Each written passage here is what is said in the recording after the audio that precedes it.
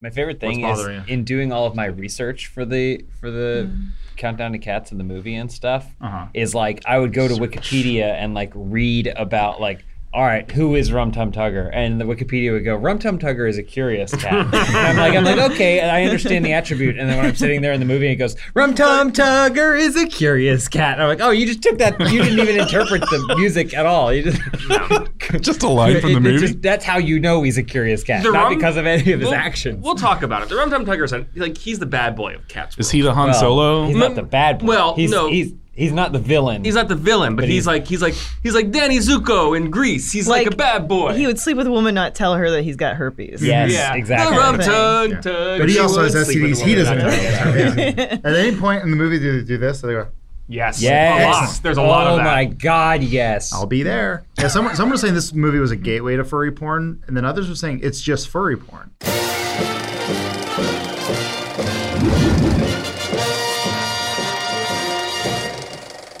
All right, welcome to Filmhouse, everybody. So 2019, it's been a pretty strange year, a bad one by many standards, a bizarre one for movies for sure. So this week on the show, we're going to talk about the year 2019 and what we consider maybe the worst of the worst. And I've got my friends James, Adam, and Elise as usual. Hey. And super guest bud this week, Mr. Joel. I was worried I wasn't counted amongst your friends. No. You're super guest best bud this week. Is that your cat name, Mr. Joel? Mr. Joel. Yeah, if I came up with a cat name for you, it'd be Joel Rubin. This week, the podcast is sponsored by Manscaped. And yet, Joel is here for a very specific reason. And he was handpicked by James to be his jellicle best friend for the Cats. In some ways, Joel picked me. Wait, Joel was selected by you to go to the heavy side? Is that Joel is the closest to an older Deuteronomy that we got. I am more of a Augusta theater cat. Let's be honest. I did have a friend. I don't know what they're talking about. I had a friend text me. He's like, I'm going to go see Cats tonight. See you on the other side. And said, don't you mean the heavy side? He didn't reply. What? What is the heavy side? You guys, I really know so little about Cats. Where do you want to start? Do you want to start with our takes? Do you want to start with a synopsis? Yeah, can we get a little? Cats Can we get a little plot synopsis? Let me just preface this What's going on here? by saying, I've never seen Cats before. Had never seen Cats before. Did months, how long? 6 months worth of Countdown to Cats or whatever. Never seen Cats. Thanks to my research for that comedy segment, I understood 95% of what was going on at all times. And at a point, I was leaning over to Joel and going, Grisabella? And he went, yes.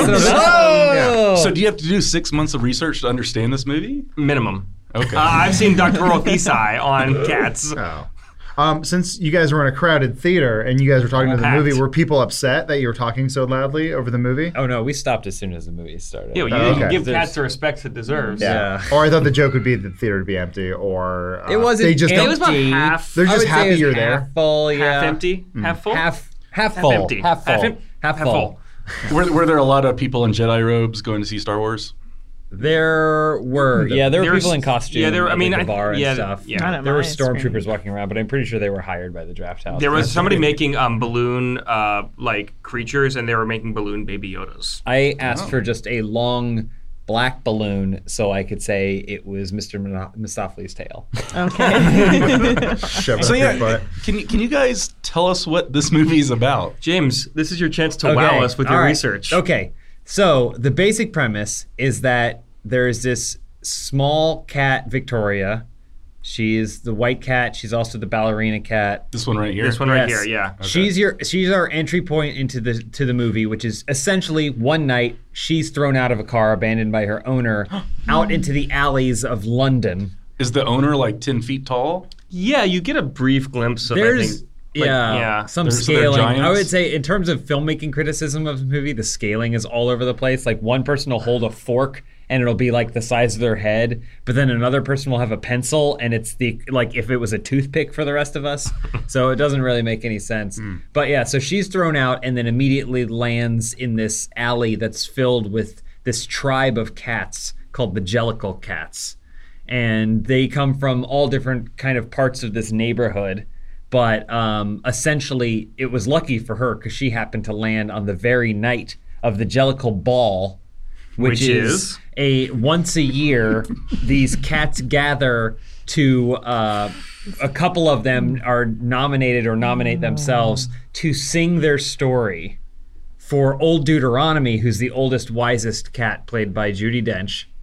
And then Old Deuteronomy makes the Jellicle choice, which is to send one of the cats up into the Heaviside layer, which is a metaphorical resurrection, a rebirth that allows them. I don't think it's metaphorical. I think it's like it's actual resurrection to start their new life as the cat they want to be in their next life. So you're reborn again as a cat? There's a lot of How does it improve? Spoiler, the movie ends with a balloon just going up into the sky, and like literally the last shot could have been a 747 hitting it. Yeah. But like, I mean, I always interpreted it as like you're saying, it's they think that they're going to be reincarnated, but then they just get like their brains are dashed against a wall or something. Run over. Heaviside layer is medical lab. The only other cat that they kind of acknowledge having been through multiple existences are Old Deuteronomy. So the only person who has any sort of evidence of this being an actual transformation is the one who claims to have done it and who's also making the choice. So sounds kind of diabolical. In some ways, we have no idea what the fuck's going on with these cats, but I think it ties into the whole like 9 lives thing and stuff. Yeah, and this character Victoria is a creation of the movie. She's not in the musical, and I guess the thought process was we need to put more plot into the movie so that it makes more sense. To which I say, failure. The movie still doesn't make a lot of sense, and she's like 100% like she's not. So there's no main character in that play? Well, arguably, Old Deuteronomy is the main character. It's not a play. It's a musical. And it's a cocaine-fueled musical from the 70s. So I interpreted that character, Victoria, as our Ellen Page in Inception. She's the audience's vehicle. Yes.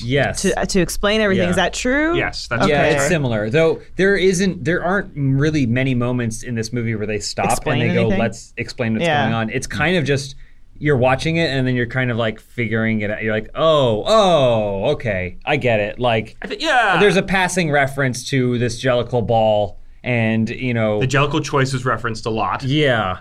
So are all cats in this gang? No, only Jellicle cats are in the Jellicle gang. The vast majority of the cats on screen are in the Jellicle gang. Yeah, we're only watching Jellicle cats here. Yeah. But is there an English translation to Jellicle? Yeah, so I didn't know this. They were like, because it's the Alamo Drafthouse, they were doing like all this trivia before, and apparently it was T.S. Eliot's abbreviation of Dear Little. And I think they actually referenced that in the movie at one point. But so Dear Little? Yeah, like, there's my dear little cat. They're my Jellicle endearing cat. little my cats. Jellicle cat. Yeah. He's my Jellicle cat. yeah. Oof, Oh. that's a leap. TS. Yeah. But that's fine. Well, he's a poet. Yeah. This is okay. so again, I would say my big reaction to this movie, having watched it, and this is going to sound like sunken cost fallacy, where I spent all this time talking about cats and everything, so I have to kind of like it. But that's not what this is. This is just you're not allowed, I don't think we as a society are allowed to say after something has existed for 40 years as art, whoa, this sucks. Mm-hmm. That to me sounds like a stupid reaction. Like, have people not been saying it sucks since it came out? Yes, people have been saying it sucks since it came out. But absolutely. It's also like Emperor's New Clothes kind of thing. Like, at some point, someone should have raised their hand and said, like, why am I paying $550 for a ticket to this thing on Broadway? Like, right. But no one ever did, because no one ever wanted to be the one who seemed like they didn't get it. I'll tell you why, and it's deeply rooted in personal experience of a young Joel Rubin. The year was 1987, and it was my first trip to New York City, and my parents brought my entire family to see Cats in the orchestra. It wasn't the original cast, but it was the original production at the Winter Garden Theater. Yeah, I know. And you go and like even as a 6 or 7 or 8 year old, like it's a fucking weird show. Like it's weird, but it's like confusing and weird, and the songs are catchy, and I memorized all the songs. And then you walk out of the theater, and it's snowing for the first time in your life, and you realize it was a magical experience, even if you don't know what the fuck just happened. That's why people go pay $550, is to see that gleam of like confusion and joy in a little boy's face. To get a weird boner. Joel and I talked about it as soon as the movie was over, but there's spectacle. And spectacle has numerous interpretations, and that Cats musical was probably pretty spectacular. when it was conceived and there's executed. Cats like crawling through the audience. There's a giant, and there's no balloon, but at the end of the I don't know, spoiler alert, when Grizabella goes into the Heaviside lair, there's like a giant tire that she rides up through the.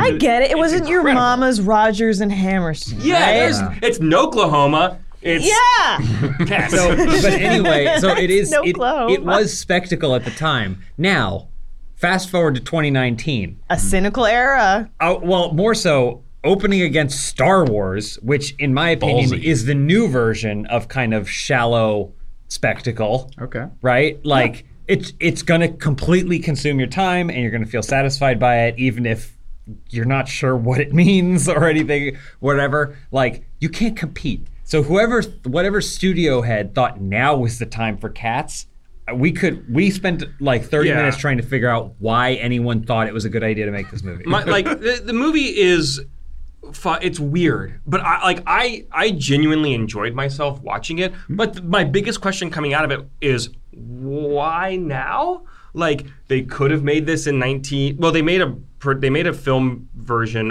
They filmed the Broadway show in like 98 or something. I vaguely remember those TV commercials. But like, what is it about 2019 that says like, we've got to get Tom Hooper to make Cats?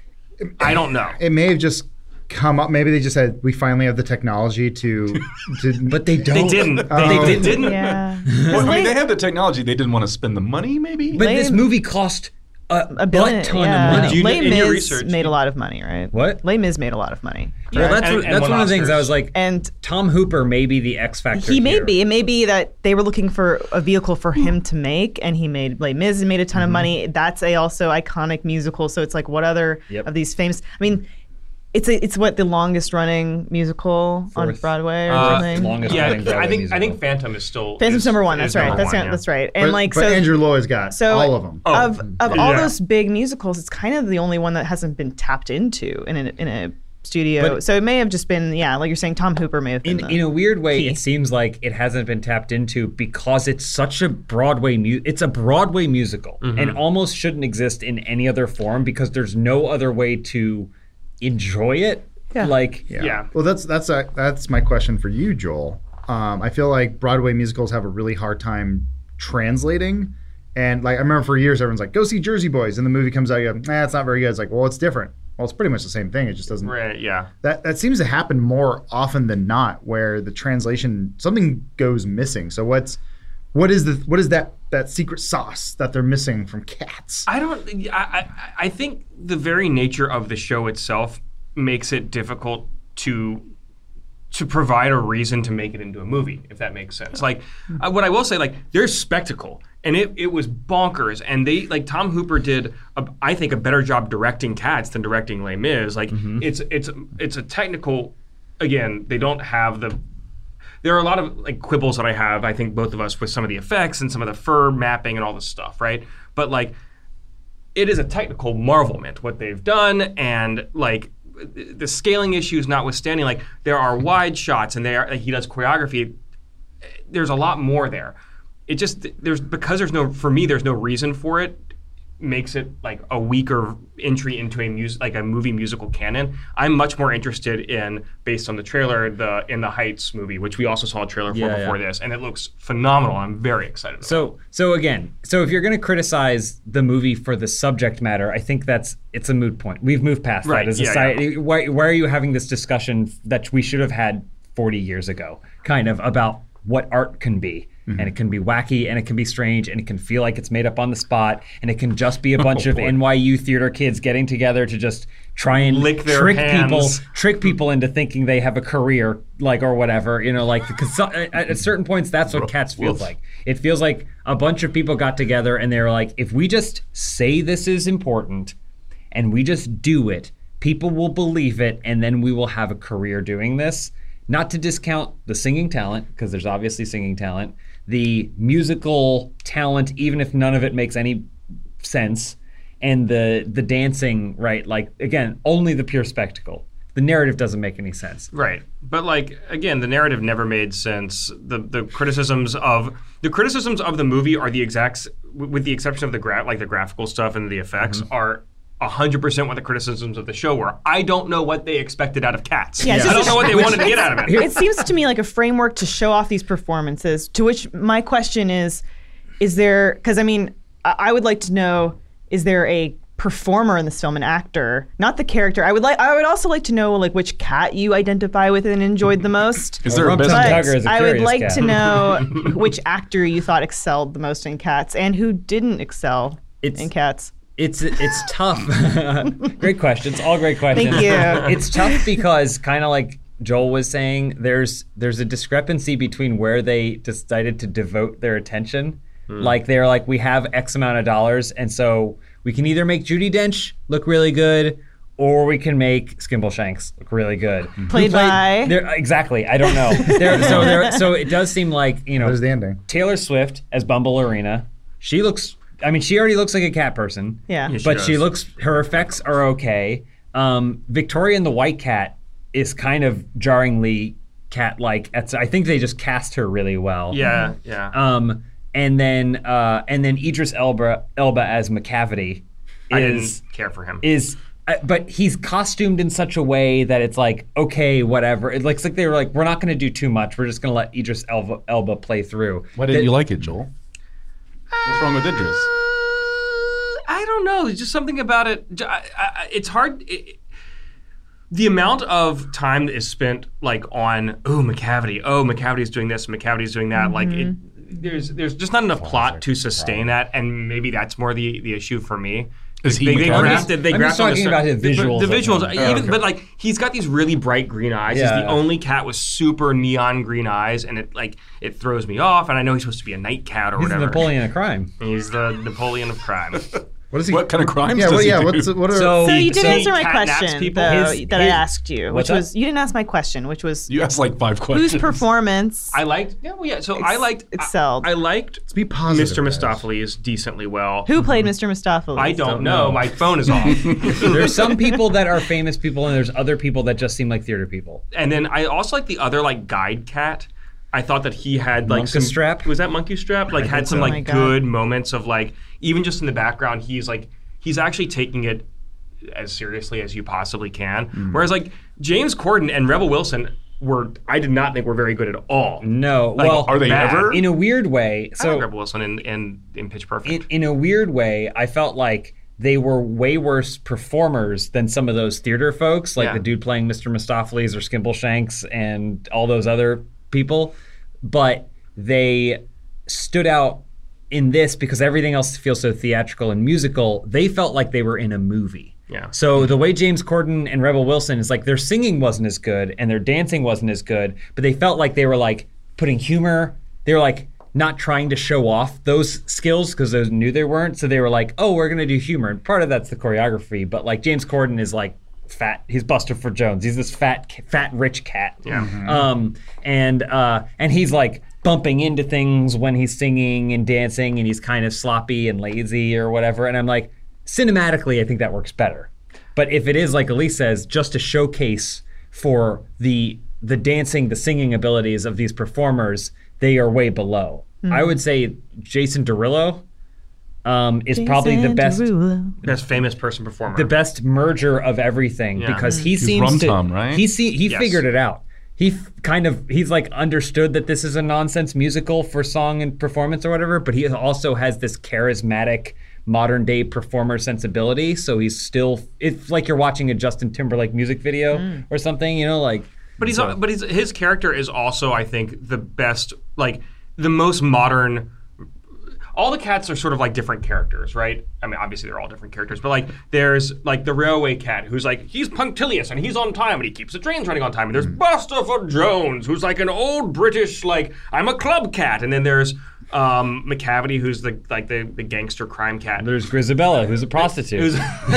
So Jason Derulo is like, he's like the bad boy at school. He wears a leather jacket and all the chicks dig him. And he's like, Danny Zuko. He's Danny Zuko. He's the Danny. Yes, thank you. Whoever told you that was spot on. Did someone tell me? Did you tell me that? I mentioned it before the podcast started. I didn't hear that. No, he's for sure the Danny Zuko. Like he's not like Maccavity's the bad cat. He's the bad boy cat. Like, and all the chicks dig him. And I think that there's more of a parallel to, or at least an entry point to understand that, like how to play that character. Like he likes jukebox. He likes music. He likes to dance. He likes to like. He's kind of a charming asshole. You know what I mean? Mm-hmm. Closeted homosexual like Danny Zuko. Like in terms of the filmmaking of the movie, though, there was zero adaptation. They didn't translate this into what a movie Cats would be. Explain. They just made the musical. Explain. Right. I'm saying, remember Chicago? And they're like, let's just make the musical. Mm-hmm. Why are we even bothering going to the movies? Because you're just showing me the musical, right? Mm-hmm. Like this is similar to Chicago in that they're like, well, let's just make the musical. Let's take the musical, Broadway musical Cats, and adapt it to be a movie, which means it is just a bunch of singing. It's a bunch of dancing. There's a lot of shit going on. You're kind of confused, only this time there isn't a cat brushing against you in the crowd, you know? What would you, but my question is, what would you want, how would you want a musical adapted for film? Well, I wouldn't do it, number one. I wouldn't necessarily do it, but I mean, we kind of talked about it. One of the big shortcomings is the filmmaking, which is it felt like a choreographer went and worked with all these people in these locations and did all kinds of stuff, and Tom Hooper wasn't there for any of it. Yeah. And then he showed up on the day and was like, all right, now let's figure out how to film this. The camera, the sets, all these things are not a part of the choreography or the musical. Yeah. So it's like you're watching a musical as opposed to, I mean, Baz Luhrmann is a great example of how the camera, the scenes, everything plays into, you can't... Australia. It would be, it plays into Moulin Rouge. It's right. Part of the choreography. Mm-hmm. None of the camera work in this. Did you like La La Land? I did, yeah. I enjoyed La La Land. I think that's a good example. Also, there was a trailer for In the Heights beforehand, and even in that movie, even in the trailer, you see how the camera is a part of the choreography and stuff. This feels like they set up a tripod and they said, "Do the dance that you learned." For a lot of it. There is a lot of weird camera work, and like they have a bunch of visual gags in the movie, but it doesn't give any of it space to breathe. It's so jam-packed with stuff that like when Rebel Wilson gets her hand caught in the mousetrap, like I didn't see it. It was almost like an auditory clue, and then she went ow, ow, ow, cue, and then she said ow. Like, and there were a lot of moments like that where it doesn't feel like it's a film in that way. I guess I see what you're saying. He does take more advantage of the fact that he's got a film budget and film studio and sets and stuff and effects than he did in Les Mis, where like I want to see grand sweeping vistas of barricades in Paris. You don't see any of that stuff. Now, here's the thing. The movie's called Cats. I've heard there are also mice and cockroaches in this film. There are, which I'm curious about how that played into the musical. Yeah, in the musical, as I recall, again, I haven't. So I saw it 3 times, all before I left high school. 3 times. Very low. Real quick, you mentioned the Jenny Anydots getting her hand caught in the trap, and they just showed a clip from it in the trailer, and in the trailer they zoomed in. They didn't do that in the movie. Which is interesting. It's like they cropped in their own shot because they understood the shot in the movie wouldn't have any idea what's going on. Well, did they shoot the movie like Avatar, where it was just James Cameron in an empty warehouse, like just doing stuff? Or I don't think so. There's definitely, I mean, I saw some of the behind the scenes stuff here that, oh yeah. Yeah, that punch is not in the movie. It's just a wide. This is a perfect example of how there's like no thought. It's just a wide. That's a punch in or another shot that they didn't even leave in the movie. So, so Joel, you saw it 3 times. Explain the mice and the cockroaches. Oh, right. So as I recall, it might have been like almost like a line of puppets on a thing, and so that all the mice were sort of like marching in line. It's kind of how I remember it. Now that might have been a regional performance I saw in Washington D.C. I don't know if I can't remember if they did it on Broadway or not. So is there like a standout song or a standout dance number that everyone's a ringer? Okay, that's the one that's going to be at the Academy Awards. Well, no. The only one that got nominated was an original song by Taylor Swift. And it was not very good, I didn't think. It's also just like a response song to memories. So sorry, what was the one, Joel? The song? I think when It's so hard to divorce myself. Like, it's not a good show, but I like it. You know what I mean? Like, like there's a nostalgia. We call it a guilty pleasure. It's not a guilty pleasure. Yes, it like, is. I don't feel guilty about it. Yeah, like I really enjoy it, but it's not good. It's a pleasure. Okay, it's a pleasure. But it's because it's wrapped up in my memories of having seen it. Right. So like the first like weird synthesizer notes that hit in the very beginning of the show, like I was like, fuck yeah, I'm in. I was like giggling like an idiot for the first 10 minutes of the movie because it's Cats. So like you asked me like what's a standout song? I mean, I think probably Rum Tum Tugger is probably a standout song. I enjoyed Skimbleshanks. He's a character and a song? Every character, almost all the lead cats have their own song. Okay. Why do like twice the amount of Jerry and Rumple Teaser. Yeah, they're a notorious couple of cats. Which, by the way, if you check the wiki, it would probably describe them as notorious. So that's your perspective as a fan. By the way, you can see how it was filmed and how it turned out. Yeah. They didn't do, it's just minor motion tracking. They fucked themselves and it looks terrible. As someone who's experiencing all these songs for the first time, the only one that truly kind of stood out seemed to be Memory, because that's the only one that the movie allows you to get to a point where you want to hear. It's like a catharsis song. It feels earned. Rum Tum Tugger is catchy, but all of the songs feel catchy in the same way as 1, 2, 3, 4, 5, 6, 7, 8, 9, 10, 11, 12 from Sesame Street or whatever. It's like oh, it's stuck in my head. Like I got it, but I don't know that it's because it's the most amazing song or is in the right point in the movie or the musical. I will say that Memory, though, it's like the climax of the movie in a lot of ways. It's the only story in the show. It's something that's been hinted at throughout the whole movie, that like, oh, this cat has a story to tell, and if you just let her speak, she's gonna win you over. And so when she finally does, and Jennifer Hudson has an amazing voice, and she's like weeping while she's singing the song. It's like her Anne Hathaway. That's what I was thinking. Yeah. It's very similar. It's like snot dripping down her nose. And I would say it's Tom Hooper's fault as far as I'm concerned, where he's like, oh, this won me an Academy Award last time, so I'm just going to do it again. They had 2 huge streams of snot, mucus coming out of her nose, and then at one point in the song, she's like, and I'm like, ah! And I don't know why they left that in. Like tears work, snot doesn't. That would make me gag watching it. It was gross. And I felt really bad for Jennifer Hudson because again, it's like she's singing her heart out, and she's doing it or whatever. So, but for me, the second time you hear Memory is like, I was like, okay, this feels like an earned thing. Then there's other stuff like Ian McKellen, who's barely in the movie, right? But he's Gus the theater cat, who's this old cat who used to be famous and but he's singing for his chance to be part of the Jellicle choice. But they don't bother introducing him at the beginning of the movie. They just introduce him, and he's like, they only had him for the one day. Yeah, I'm worried about doing that, and he already knew all the words, of course. Yeah. And then also, Judi Dench was supposed to be the original Grisabelle glamour cat in London. You don't need to tell him. Yeah. I think I mistakenly referred to it in Google Trends as Old Deuteronomy, but yes, she was supposed to be the original Grisabella. But either way. I heard you see Idris Elba's butthole.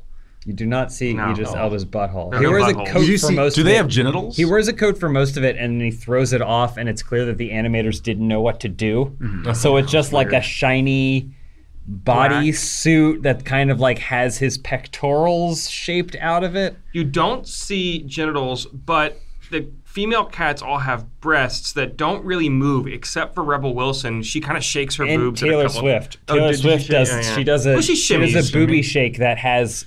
But they also have like a uniboob. Yeah. Like it's like a cat furry thing, but some of them I swear you can see nipples underneath. Yeah, so shouldn't they have like a line of 12 nipples going down? Yeah. Well, okay, that's another thing I'll say. Probably the most disturbing thing about this whole movie is how selective they were about what a cat is. So human face, they didn't change anyone's nose, they didn't do anything. So it's a human face on the body of an anthropomorphic cat. Okay, fine. Kind of got a werewolfy effect or whatever you want to say. But their hands are all normal. And that's weird enough, but their feet are also human feet with toes. with two exceptions, there are a couple of breakdancing cats who wear Converses for some reason, but not human-sized Converses, cat-sized. It's very selective. Also, you can see, again, to James's point earlier, like who they spent money on. Like the lead Victoria cat, her ears like move and cocked according to her mood. And then there are a couple of other cats who are just like, they're just like Yoda ears. They just sort of like. It looks like some of them are. It looks like a Snapchat filter. Yeah. That they just went. All right, let me get your face. All right, you're a cat now. But again, people have been saying it looks like a giant deep fake.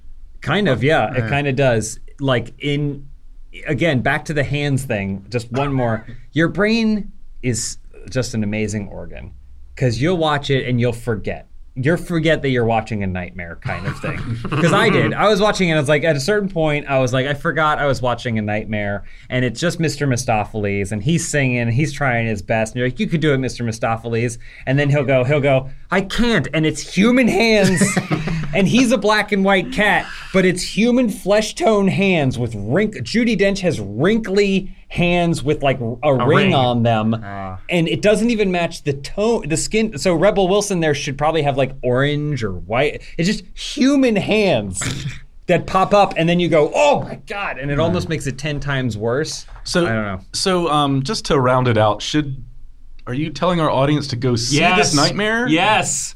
I absolutely think so. It's so bonkers. Like the thing is, don't expect it to not be crazy, bonkers, weird, like a misfire on so many levels. But like it is such, and it's not even that it's so bad that it's good. It is.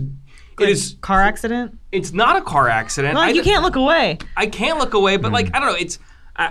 It's cats. It's cats. There's really no other way to describe it other than it's cats. Is it more like a execution video on like LiveLeak or something? Like no, it's not even. It's cats. I don't know what this is. Like a building falling down. No, it's not even a curiosity. It's not a disaster. It's not a that's almost the thing. It's not a disaster, which is why it's so hard for me to wrap my head around people giving it like 1 out of 10s or whatever. It's not a disaster. It's cats, and it's been cats for 40 years. Do you think it would have been less effective and worse if they had tried to normalize it and make it less weird? I don't know. They probably should have done a survey with literally anyone that said, should this be a movie? And then they wouldn't have done it. I appreciate how, like, look, it's a creepy, weird, horny, rubby, licking, boobs, like furry, sometimes mess, but it's like it's so the show itself. You go see it and it's just like that. They've got this makeup on. They have so much makeup on. You can smell it from the 50th row. Like and they're doing the same thing. They're like nuzzling each other and licking each other. And like there's in this movie and in the lives, like everything about it, it's just cats. It's so bonkers. Like, I appreciate that they leaned into it. I kind of wanted more of it. I wanted it to like, you know what? If you're gonna be this weird about it, be super crazy weird. I don't need a plot to cats. Give me just pure cats. I think thinking about it, and this may not have worked at all, but I think if they had done a fully CG movie with celebrity voices, maybe it would have been an easier pill to swallow, but it probably wouldn't have been as true to the monster that is cats. You're saying like with like actual, not these cats, but like Pixar style cats. Yes. Yeah, I'd be way less interested in that. But I think it would be maybe more accessible. I think it wouldn't have been true to cats or of what it is. I don't know.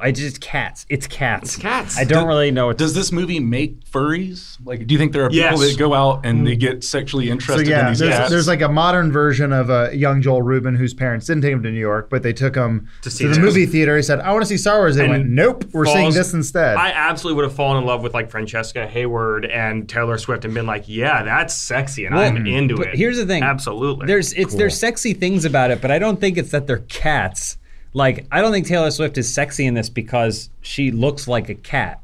Taylor Swift already looks like a cat. Yeah. Right, she's but you're an adult with a full-formed brain. You're not a child. There are a lot of people that I'm sure are very attractive in real life that are monsters in this.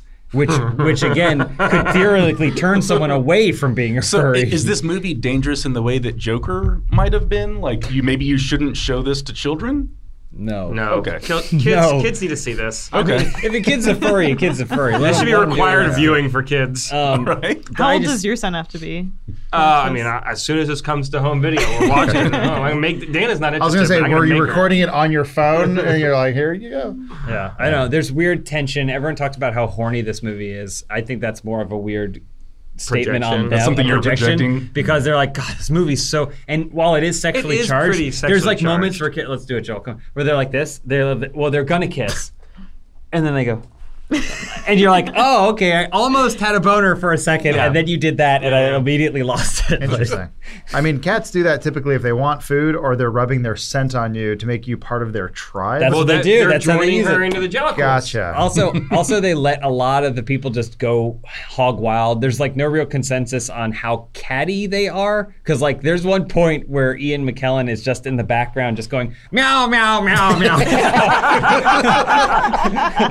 and it's like no one just told him no. He licks out of a dish at one point. He's like, I will be a cat. And Tom Hooper didn't say, well, we're not doing that much cats. Yeah. Like he was like, well, this is what cats do. I'll shit in this pile of sand. I'm a method cactor. Yeah. And a lot of them hiss at each other. But it's just people faces doing so. Right. Just fascinating with human hands. It's mind-boggling. It's such like again, yes, go see Cats. James, absolutely go see it. Do you say people should go see it? I don't know. I mean, it's not going to change. Not saying it's yes. not going to sway you any one way or the other. If you have an open heart and you think that you want to experience spectacle and art and music in just new ways that maybe you haven't before, then in new 40-year-old ways. So then you're saying probably like, Cats is going to be fun. Like when Elise and I go, we should dress up as the cats or not? I told James to get me a cat bodysuit. Yeah. He wouldn't do it. I wouldn't do it. Are you glad you invested 6 months of your life into Cats? Yes. Oh, okay. Man. In terms of comedy, I could not have picked a better movie. But what I really, really enjoy is that a lot of people think that you genuinely were excited and thought it was going to be good. Well, and I know sometimes our audience doesn't really get when we're being facetious or sarcastic, but I have noticed that I think some people thought that you were genuinely. But you seemed excited to go see it with me last night. I was because it's a payoff of a lot of stuff. And again, I sometimes don't judge things that I'm not going to judge it by whether or not I like it's for me or I like it or any of those things. It seemed like they made a movie that was going to be true to Cats, which I knew to be a bonkers, crazy 70s cocaine-fueled musical. And so I was like, that appeals to me. I don't know that any of the subject matter of the movie. I don't know any of the songs. I don't really care about anyone that's in it. But this, and also when it came out, the special effects is this weird. I was like, someone made this decision. This is going to be a delight. I know. Imagine if they made it like 10 years ago, but in the same like fashion, just with shittier motion capture. Yeah. And shittier.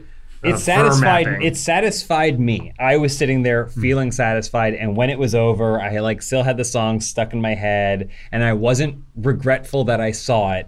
But again, it's it's either this or what is it? Climax by Gaspar Noé. That's a different kind of nightmare. You guys all saw what was it, The Ballad of Buster Scruggs? Yeah, great. Remember they had the kid Dudley from Harry Potter, and he has no arms and legs, and he's reciting Shakespeare. At least we don't have to do that. Like, our entertainment has evolved so much where it's like, at least you get to see something weird like this and go, I don't care for it, but it's weird and I enjoyed it. Like, we're so spoiled. I don't know. It's you know, the limbless guy telling you stories. It feels like a bunch of normies being like, I don't get it. This is weird. And it's like, just give into it. Give into it. I get it that they made something for the people who wanted it, and that's fine. In some ways, this is the cinematic equivalent of that banana taped to a wall. Yeah. Where it's like, if you want to call it art, okay, I'm sure whatever art impetus is there, but if you think it's just a banana taped to the wall, then it's a banana taped to the wall. I say go for all of it. I'm a woman that would rather watch a piece of felt move than a human. It's true. Oh, would you see Muppets Cats? Ooh.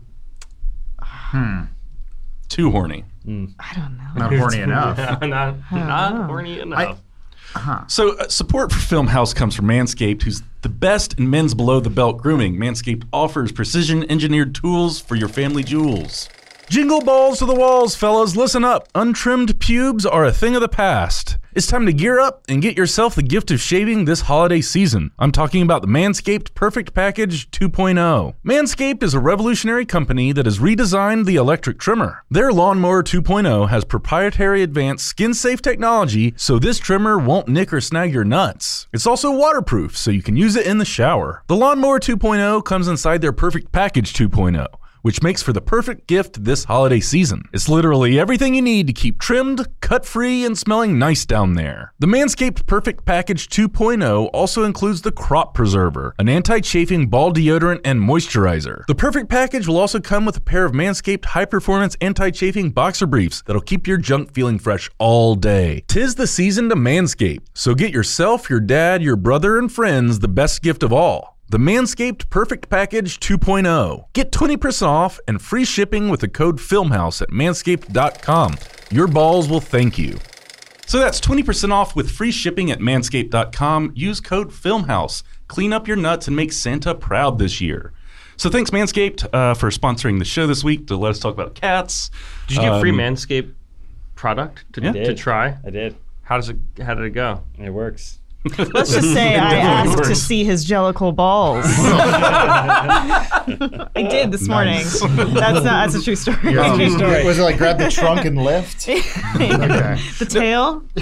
But serious thanks to Manscaped. They've sponsored a lot of our shows, especially towards the end of the year here. So do us all a favor, do the show a favor.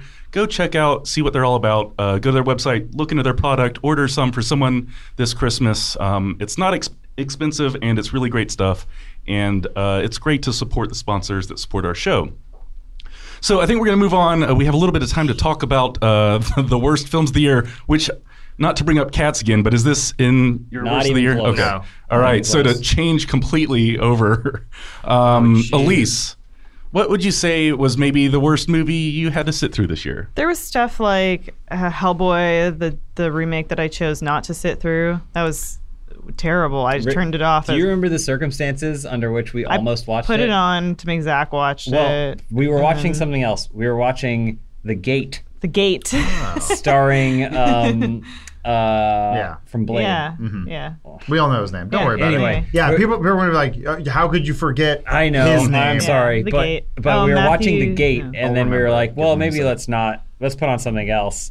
And then put on Hellboy. And then we were put the gate Put the gate back on. Stephen Dorff? Stephen Dorff. That's him. Oh. As a child, Stephen Dorff. If you ever wondered what the bad guy from Blade looked like as a kid, watch The Gate. But even that was like not good enough to put the time into. I would say the movie I watched beginning to end that I had the least interest in was Brightburn.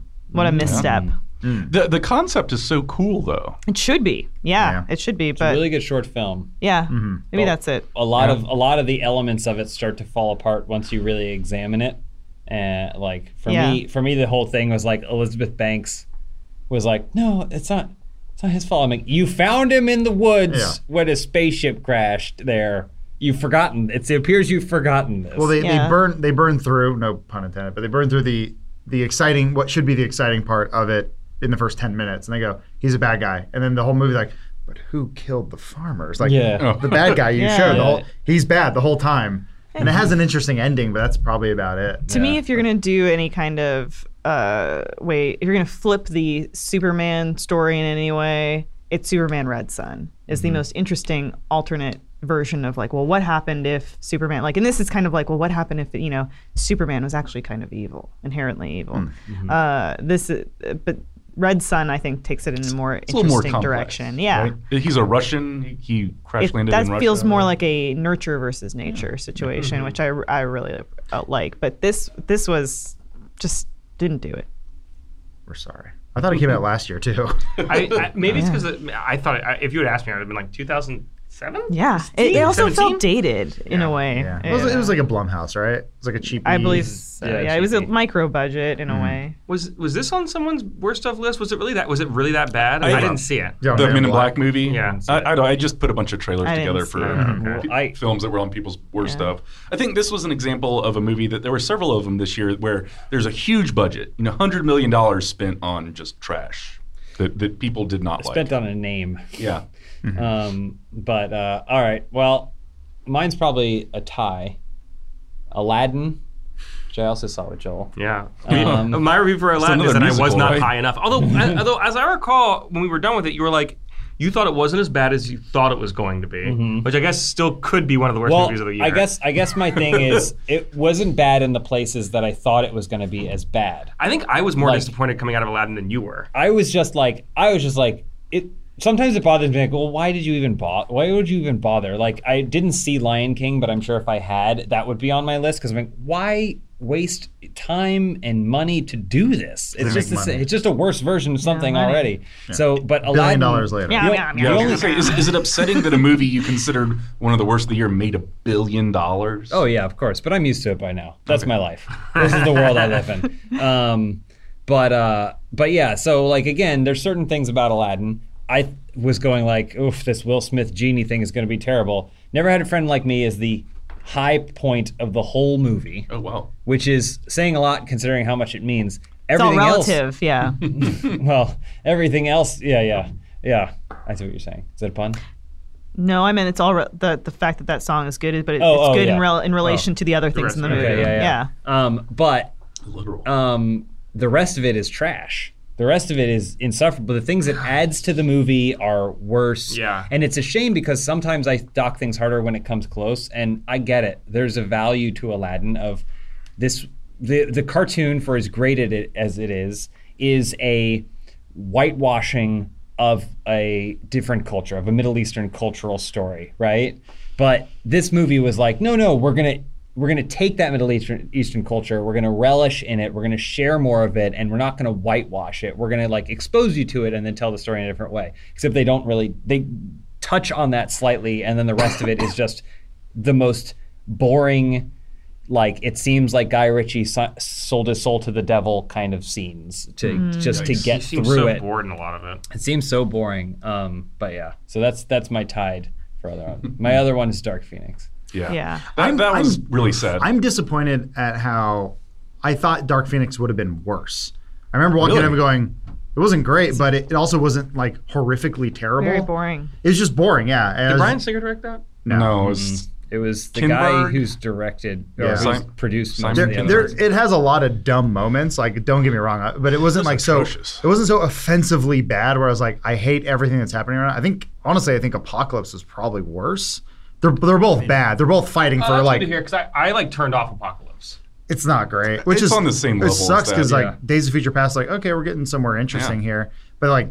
I mean, Dark Phoenix was, like Elise said, it's just boring. It was like, why are we still doing this? The action wasn't exciting. Yeah. Like, these are supposed to be effects movies, and they didn't even design fun fight scenes or action scenes. It's just funny when Beast, Nightcrawler, and Mystique are in the same scene, and no one went, there's too much blue. Yeah. Everyone here is blue or a white person, and there's more blue people than white people. Yeah. But that's called representation in Hollywood, Adam. The thing is, too, also what stopped it from being like the worst terrible movie ever, they at least did a cool scene with Magneto, which is like, it at least had a cool scene where he like takes all the guns off the walls and he uses, like, I was like, okay, cool. He did something cool with his powers. That's the special effects team doing their job. And was there a cool Quicksilver scene like there is in everything? I don't think so. He went down in one of the early scenes in the movie. And he's gone. Seems like he's going to, and then he doesn't. Yeah, there's just a lot of it doesn't make any sense. Tonally, it's all over the place. I will say, it was pretty ballsy to reveal that they killed Mystique in one of the trailers. Like usually you would save a big kill for the film. Especially the main character. I think Jennifer Lawrence tweeted it. I'm done. Yeah, Jennifer Lawrence, that was her trailer. She tweeted that trailer out. Yeah. The statement saying, by the way, I don't want to do this anymore. But it's another example of, $100, $200 million spent on just a horrible plot, bad acting. I'm glad it's over. I'm glad we're done with X-Men being made by someone who maybe doesn't really give a shit about it. So it'll be interesting to see when it's put into the fold of the mega billion-dollar. Is it going... So did Fox retain X-Men or they sent it over to Disney? Disney. This was the last Fox X-Men. The only thing Fox kept, I believe, is their news division and sports. And even sports, I think, has gone rogue and is its own thing, maybe. That could be wrong. That's good. I mean, like... That's an antitrust thing, but yeah. Say what you will about the Marvel movies being bland. At least they are well-crafted burgers, But at least they're connected, yeah. It is McDonald's, you're right. Yeah. I don't know. Joel. Yeah. The Kitchen. I saw The Kitchen, too. It was pretty rough. It was really, for me... I wasn't able to see a lot of movies this year. I had a son this year, and so we didn't get out to the theater. So everything that we saw was like stuff that we wanted to. We sat down at the house. We're like, we're gonna make a conscious effort to watch something. So what was it about the kitchen that's like, let's watch this honestly, movie? it was that Dana wanted to watch it. Okay. Based on the cast more than anything else. Yeah, and it purported itself, at least through trailers, to be kind of like a tough girls take on gangsters. My problem is that it's really poorly acted. Yeah. I think it's really poorly scripted. It's shallow. It's really shallow. I really liked the concept of a female-led gangster, mafia, Irish mafia, but mafia film set in the 70s. Cool, I'm in. Time period gangster movies are awesome. With a really potentially compelling cast, but every beat was so pat. The acting is so. Everyone just looks bored and done, and it was not fun. It's not even that it needs to be fun. It just was not a good movie. It's poor, bad movie. Bad movie. They were all caricatures. There weren't any real character or depth to any of the people. They're unnecessary twists. They're all good actors. Actually, all good actors, but not in this movie. No. There are twists that aren't. The payoff, there's no setup for them. So when it's like, haha, here's a twist, it's like, well, thank you. There's no setup there. That's the first plot element of the movie almost. Yeah. How did seeing that movie with known poor reviews affect your relationship with Dana? We're not talking anymore, and it's been a really rough 6 months. Man. Wow. Thank God you have two bedrooms. It's good you have someone to go see Cats with. It does seem almost like someone from the middle of nowhere, in Oklahoma or something, that had never seen a gangster or done any research about any real criminals, tried to write a movie about criminals in a time period. Yeah, I would. Yeah, it really feels like. I'd actually say Domhnall Gleeson was pretty good, and I thought she was okay. But how does it feel knowing that she's a Scientologist, though? Does that affect your ability to view? It does. All of her movies. I like the movie more now. Elizabeth Moss, yeah, big time. I didn't know that. I didn't know that one either. Also, she's in The Handmaiden, but it's like she's in The Handmaid's Tale. Whatever. Handmaid's Tale. Those are two very. And she's a Scientologist. And she's a Scientologist, so it's like. You just read lines on the script, you care about this material. I'm looking at your list. You got Dark Phoenix, The Kitchen, Aladdin, Pet Sematary, Lion King, Brightburn, Glass, MIB International, The Goldfinch, never heard of that, Gemini Man, Serenity, and Playmobil? Playmobil. You did it too. What's Playmobil? Playmobil. Do you remember Playmobil? Animated no idea. It's like Lego for babies. Oh, I had no idea. It's like, yeah, but you've heard of Playmobil before. I normally would. Arctic Dogs? I don't know. This to me has been the year of the boring bad movies. Yeah. So when everyone's like, Glass is terrible, I'm like, well, what's bad about it? Well, it's boring. It doesn't really do anything. So, well, I'm just not going to watch it then. So I've just been avoiding movies this year. But that's the thing. Some of us got tricked by trailers or hope or naivete into going and so Glass. I think considering where it was getting set up from, I think there was a lot of hype. For me and Elise, at least, we were like, oh man, this is a good movie. It has a whole movie to show us that you can make another good one, and then it was not. And the trailer promised something that was not this. So it promised the characters interacting. Yeah. On a scale of 1 to Kangaroo Jack, how much did it trick you? Pretty close. I mean, it's pretty close. I mean, honestly, we should know better about an M. Night Shyamalan movie and not think it's going to be good. The next one looks real good. I'll be rare. What is it? He did it. I saw a TV show or whatever. Oh, was it? Oh, it's the Apple. Yeah, you're right. Apple Plus thing. Yeah, I saw the trailer for it. I was like, oh, it's pretty interesting. M. Night Shyamalan. I'm like, okay, he's a coin flip, and then Apple Plus. Like, nope, I'm out. But from other things that are on the list, like Pet Sematary, I didn't think it was bad necessarily. It's just boring and it was just kind of redundant and it's been done. I had never seen the original, and then they released a trailer which they should have said only for people who have seen the original because it telegraphs every single moment from the whole film that if maybe I hadn't seen, I could have enjoyed a little bit more. Best part of the movie is Mom's stuck in traffic and it says dairy.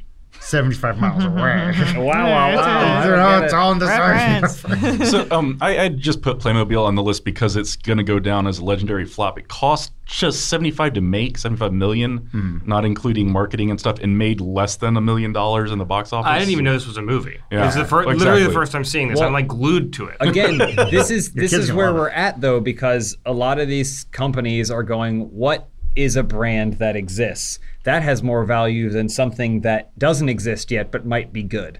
Well, they saw the Lego movie, make a whole bunch of movie, and they're like, let's do that. But when you can put those on the same tier and go Lego Playmobil, you should be fired. Right. True.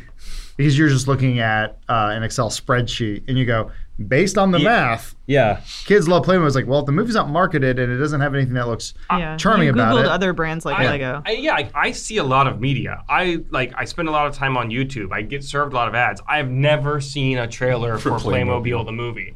Like, was it a bad movie? Was it poorly marketed? You have a kid too, so I have a kid. Some of us not getting it makes sense, but Google should have known. I turned off all my personalized ads. So sure you did. I did watch LaQuisha for this episode, and it's if you were aware when the trailer came out. LaQuisha, is this a movie or a person you know? It's a movie about this bartender who's down on his luck, gets a job at a radio station, having a radio show where he gives advice to people, but he's pretending to be a black woman. So essentially like Blackface the movie, but Black Voice the movie. But it's just as tone deaf and terrible as you think it would be. The acting's terrible, the writing's terrible, the editing's bad. In two parts of the movie, they just start overdubbing. Like they clearly say the word iPhone, and someone just went smartphone, and they replaced it.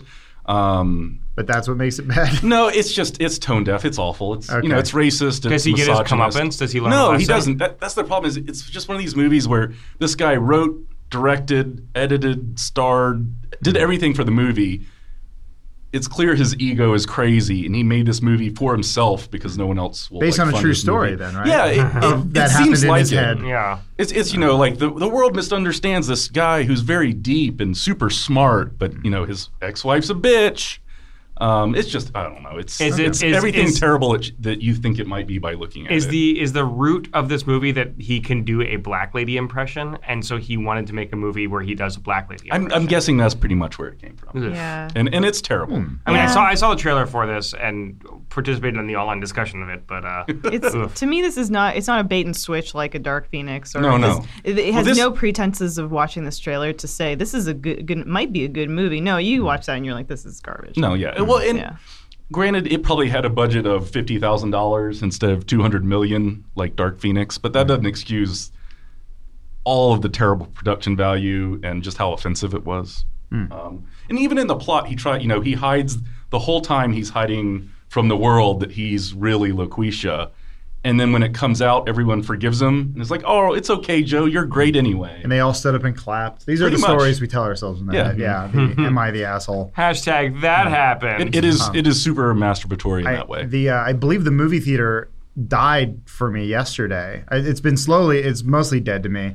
But did you go see Star Wars again? I saw Star Wars again with Jess.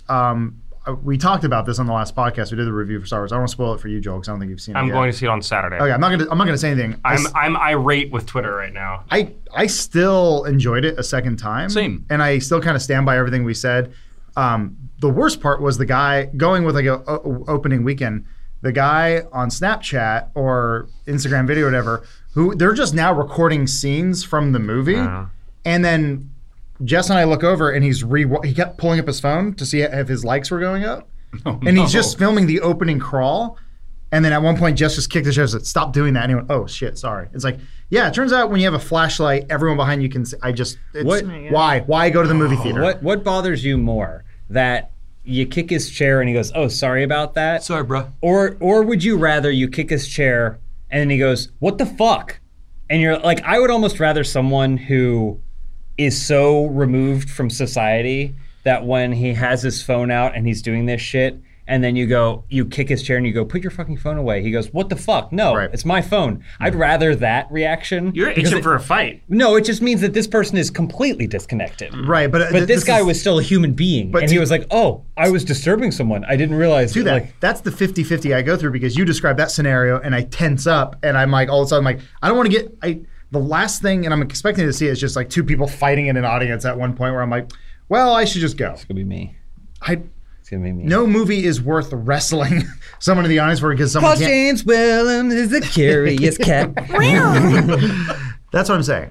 I'm guessing Cats would be a better overall experience because the theater's empty. There were so many like last night there were like a lot of serious scenes, whether with Old Deuteronomy or with Grisabella, that were like really serious, meaningful scenes where the audience was just laughing. It was honestly just a lot of laughter. It was like watching going to a Rocky Horror Picture Show midnight screening, except no one knew, like it wasn't like cued like those things are where you're throwing spoons and stuff. Right. Like it was just like everyone kind of was naturally going like, are we here for the conception of a new Rocky Horror Picture Show kind of thing? Oh. But everyone seemed to have a good time. Oh, almost forgot to mention it. I'm going to let you wrap up the show, that's Dan, cool. But we're all here.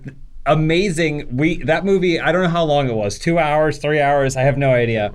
It was a time zone. Literally in the midst of the final scene of the movie, with about, I would say, like 5 minutes left, like maybe like 2 lines left. Yeah. 2 lines of dialogue were remaining in the film.